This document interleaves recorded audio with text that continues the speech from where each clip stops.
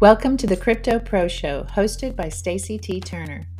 Mr. Turner is an institutional crypto consultant, crypto fund manager, and author of the Crypto Pro newsletter and the book Tiptoe into Crypto. Prior to committing to crypto, Mr. Turner was ranked a top 3 trader in the USA by Bloomberg and traded over $10 billion per year as a principal owner of several hedge funds and broker-dealers. His insights begin right this minute.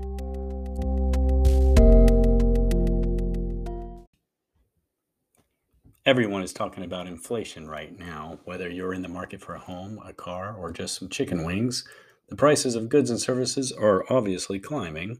U.S. inflation surged in October for the largest yearly increase since 1990, according to the new data we just received from the Labor Department. Wholesale prices rose by 8.6% compared to September 2020. That is the largest increase on record. It matches the largest increase on record. This is not just happening in the United States, by the way. Scandinavia, Australia, the United Kingdom, France, Argentina, Poland, Brazil, and many other countries are seeing the price of goods and services climb. Unfortunately, here in the United States, it isn't just weapons, booze, and opioids that are going up in price. It is daily necessities. So let's talk about how this affects you as an American and how we might be able to escape or at least hedge against it to some degree. First, about inflation. It's very simple. The price of goods and services are rising, and the governments have to decide what to do. If they raise interest rates, they will have higher debt to pay to their debtors after issuing new bonds at that higher interest rate. If they don't, as money supply goes up, prices continue to go up. So as interest rates remain very, very low, it's easy to get cash. It's easy to buy things. It's easy to get a loan for a mortgage, which drives housing prices up. Just for example, it's easy to buy a car. You can get almost zero. Well, you can't get zero financing. So basically free money to buy a car. And that's what drives prices up. So there you go. In terms of the report that came out and what is causing this inflation, it's things that we need every day. For example, energy. The entire sector, including electricity and utilities, was up 30% this year. Gas by the gallon cost 6.1% more in October than in September, and almost 50% more than a year ago. So fuel, oil in general, spiked 12% for the month and almost 60%, 59.1% for the year. Now that is almost certainly to affect heating costs heading into the winter. Automobiles, definitely driving inflation, pun intended.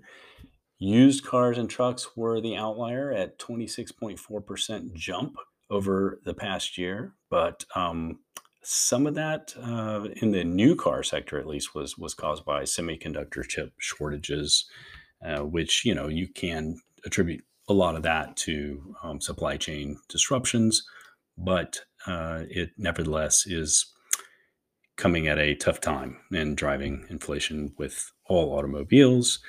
Food and groceries, I think everyone can see what's going on there when you go to the store, particularly with meat and other protein sources. The overall food index rose 5.3% year over year.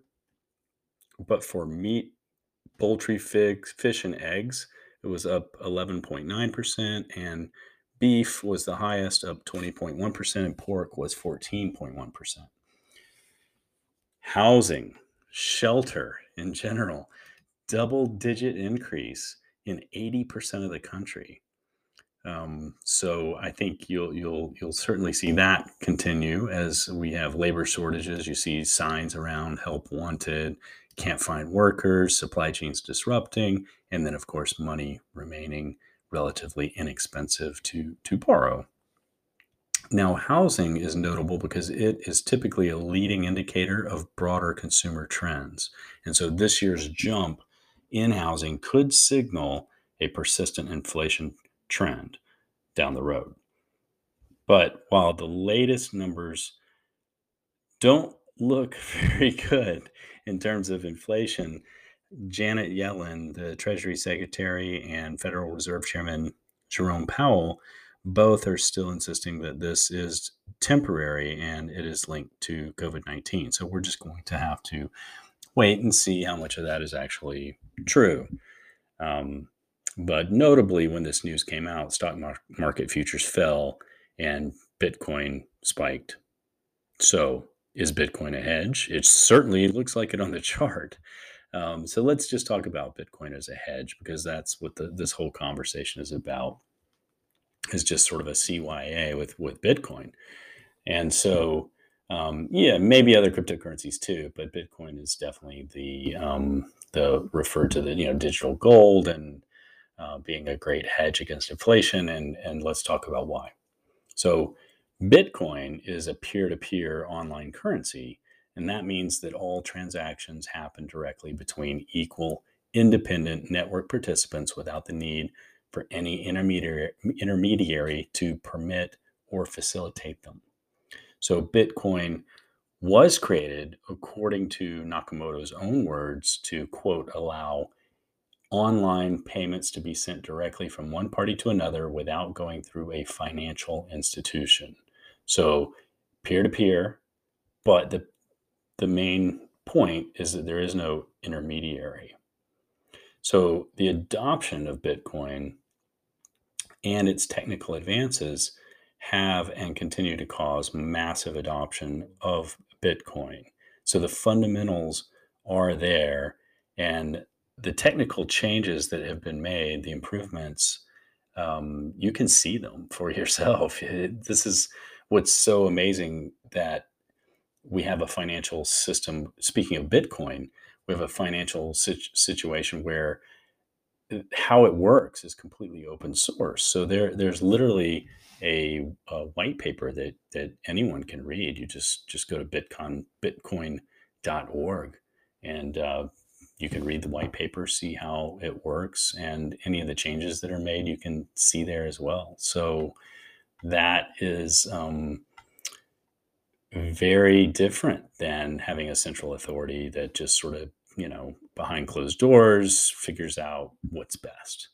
And maybe they're right, maybe they're wrong, maybe there's some politics involved, maybe there's not. Most of those people making those decisions are not even elected officials. So quite the difference there. So with Bitcoin, it's reliable, it's consistent, and it's honest. So what is it hedging against? Clearly, it's hedging against inflation, but it's also hedging against wackos, unstable governments, paranoid leaders, cybersecurity threats. So basically, it's if you have roughly $1 million, and well, let's just say $1 million, and then we've got this inflation that we're approaching is roughly 15%. And so that's not what it says on the CPI, because they've taken out food and energy for the core CPI, and give, so they can give you a smaller Social Security bump up, which is tied to core CPI. But real inflation rate running around 15%, it just means that if you have $1 million today, that $1 million in 5 years is going to have the purchasing power of $522,000. And then in another 5 years, roughly, it'll be 200 and something, 250, 225, I don't know. But your purchasing power is just getting substantially eroded. Now, the S&P 500, so you could put it into stocks, and S&P 500 over the past 30 years yields about 14%, but Bitcoin is growing at 171% since inception. So clearly, it's the amount that you need to hedge is going to be a hell of a lot smaller. I wanted to take just a small break and point out 2 tweets that I think make a nice little counterpoint between the two. So the first tweet is from Dan Held, and he says, These scam coins are getting crazy. Someone just shilled me, which, in case you don't know, means that they're basically tricking him, for lack of a better description. So he says, these scam coins are getting crazy. Someone just shilled me. 27 trillion supply, no supply cap, one node, 25% of supply minted in the last 6 months. 1% of holders own 30%. So he's basically warning to watch out for this particular cryptocurrency. But then at the end of it, he says, NVM, never mind, that's the US dollar. 27 trillion supply, no supply cap. They just print and print and print. One node, meaning centralized authority making the decisions, and 25% of the supply minted in the last 6 months, and 1% of holders owning 30% of the US dollars. And then we have another tweet from Bitcoin Archive that it just lists some names. The list says Tim Apple, Jack Dorsey, Elon Musk, Stan Druckenmiller, Bill Miller, Paul Tudor Jones, and more. All of these guys own Bitcoin. It's probably nothing. So that list could be a lot longer too, by the way. You could put Kathy Wood on there, et cetera, right? I think really what this boils down to is trust. Instead of non-elected officials deciding when to print more money or not, and trying to foresee the future through their personal lens, which may be colored by politics or their upbringing or who knows what, Bitcoin provides a mathematically based alternative. So you don't have to trust it. And that is the important point, is that it is trust by computation, if you will. No one actor is trusted, and no one needs to be trusted. There is no central authority, but instead thousands of computers worldwide verifying every transaction before they are stamped onto a block. There is no trusted third party in a distributed consensus network. It's just distributed computers, and we can see what the supply is of the Bitcoin and what the maximum supply is. We can see how it's generated mathematically, and this is all 100% open source. So in fact, this peer-to-peer open network white paper that I mentioned, you may want to just check it out. It's not even that long. It's bitcoin.org/bitcoin.pdf. So it really is a decentralized information system, essentially, and it improves the quality of the financial system by taking it out of the hands of humans and turning it into an algorithm that can be trusted and monitored and open source, so that people who work on it can improve it. And so it eliminates the fraud and government interference. So if you need to keep that 1 million that I mentioned earlier from losing its purchasing power over the next 5 to 10 years, because of the really high CAGR, the compound average growth rate of Bitcoin, you only need about 10 to 15% of your money to hedge out the inflation risk. So, or less. You could probably hedge at the rate that Bitcoin is growing. You could put $10,000 to $15,000 into Bitcoin, and at that type of growth rate, you could hedge against the loss of $500,000 if you just had it sitting in cash in this particular environment. So I think the real takeaway is that your assets need to be in hard assets. So gold is okay. We haven't talked about that very much. It does return over time 10.6%. Not bad. I'm certainly not opposed to investing in gold, which historically does trade inversely to equities.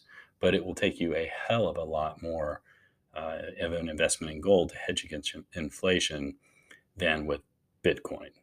So bottom line is you want to own Bitcoin and you want to borrow US dollars or fiat. Thank you, listeners. And if you did like this information and insight, please do subscribe, follow, and donate to help support the creation of more of these. Thank you for your patience. This is episode 3.